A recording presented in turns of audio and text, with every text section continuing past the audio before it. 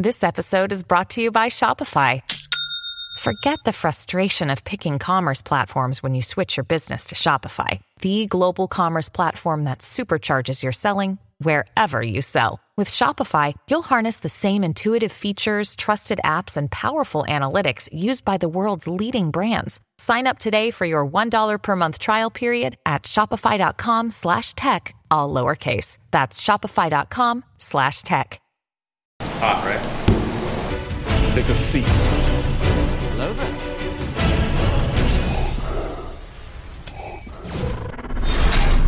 We would be honored if you would join us. Welcome back to the Spiffy Nerd Herder channel. I am Danny, and this is Luke Fruit Snacks Ramirez. Today, we are going to be talking about many people's favorite scene from Vader, Shards of the Past. Lord Vader, you have an urgent message.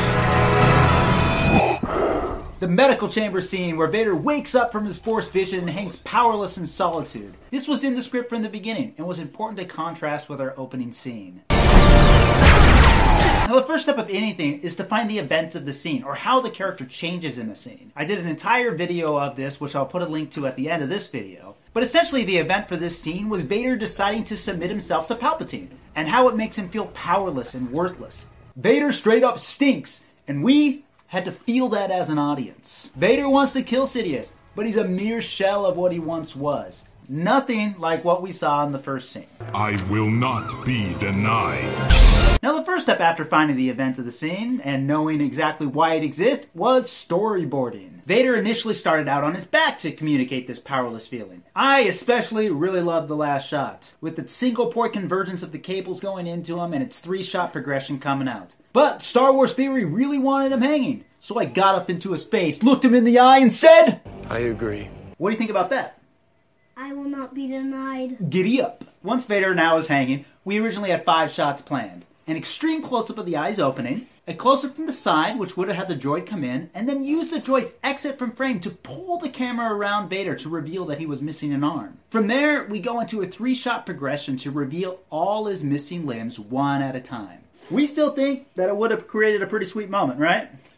But it's obviously not what's in the final film. This is where preparation is critical, especially knowing what is the event of the scene for Vader. How's that? When we got on set to film the scene, we had already spent all day filming scene 3, Padme, young Anakin, Vader's death. And since we had already lost the first half of our first shooting day, by the time we got to shooting this scene, we were pretty behind already. So we had almost less than an hour to shoot it. That's pretty intense, right? I will not be denied.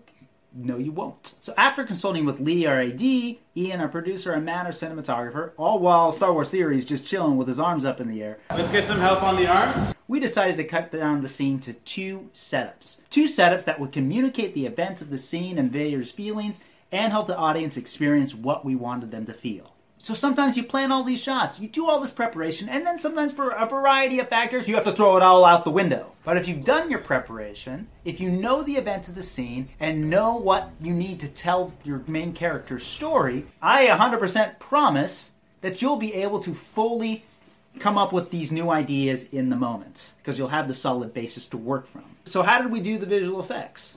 Up until about a week before filming, we had planned to do a practical medical chamber set. But at the request of Michael Miller, our production designer, so he could focus more on the throne room, we decided to do an entirely CG environment. So we shot Star Wars Theory in front of a green screen with all these cables around him and coming into him with him standing on an apple box. Apple box? What about an apple box? An apple box. What apple box? The one he's standing on. Who's standing on an apple box? Along with some intense rotoscoping and tracking, our wonderful visual effects team created everything from scratch, including 2 medical droids, which, although they were super sweet, were ultimately taken out in the final comp since I felt that they might distract from our main man, Vader. To accomplish the changing of Vader's eyes, we shot the scene both with and without Vader's contacts and then blended them together at the right moment for the greatest emotional impact. Star Wars Theory also really wanted to have the eyes have a little extra punch, a little extra juice, right when he opened them after the Force vision. So we augmented them with visual effects briefly before fading into only the contacts. We also did a few extra touch-ups here and there, like removing Star Wars Theory's eyebrows. Now, as for his eyelashes, they're canon, baby! They're cannon, baby. Yeah. So after all was said and done, what was the point of this scene? Simply to show that Darth Vader and his service to the dark side and his master has left him with nothing. No power. One of my favorite transitions of the whole film is here when we see Vader with nothing and then cut to Palpatine looking out his window at everything. Ships, Star Destroyers, the Death Star. I like the juxtaposition and the contrast of the two characters in this moment. Hey, Daddy. What? Is the Death Star always in space? Death Star is always in space. What? How does Darth Vader get into the Death Star then? Through a door? What door? Big door. Thanks so much for watching, guys. This was one of our favorite scenes in the entire movie, and we hope you really liked it too. So be sure to like the video for more awesome Giddy Up content. Subscribe if you haven't, because if you haven't, you're doing something wrong with your life. And share the channel with other people. But until next time, guys, stay spiffy like Luke, Fruit Snack Ramirez. And until next time, don't do anything we wouldn't do twice. Okay. Luke, where are you going? Where are you going? The video's all done. No, it's not. Oh, yeah. They used to have Now, fulfill your destiny.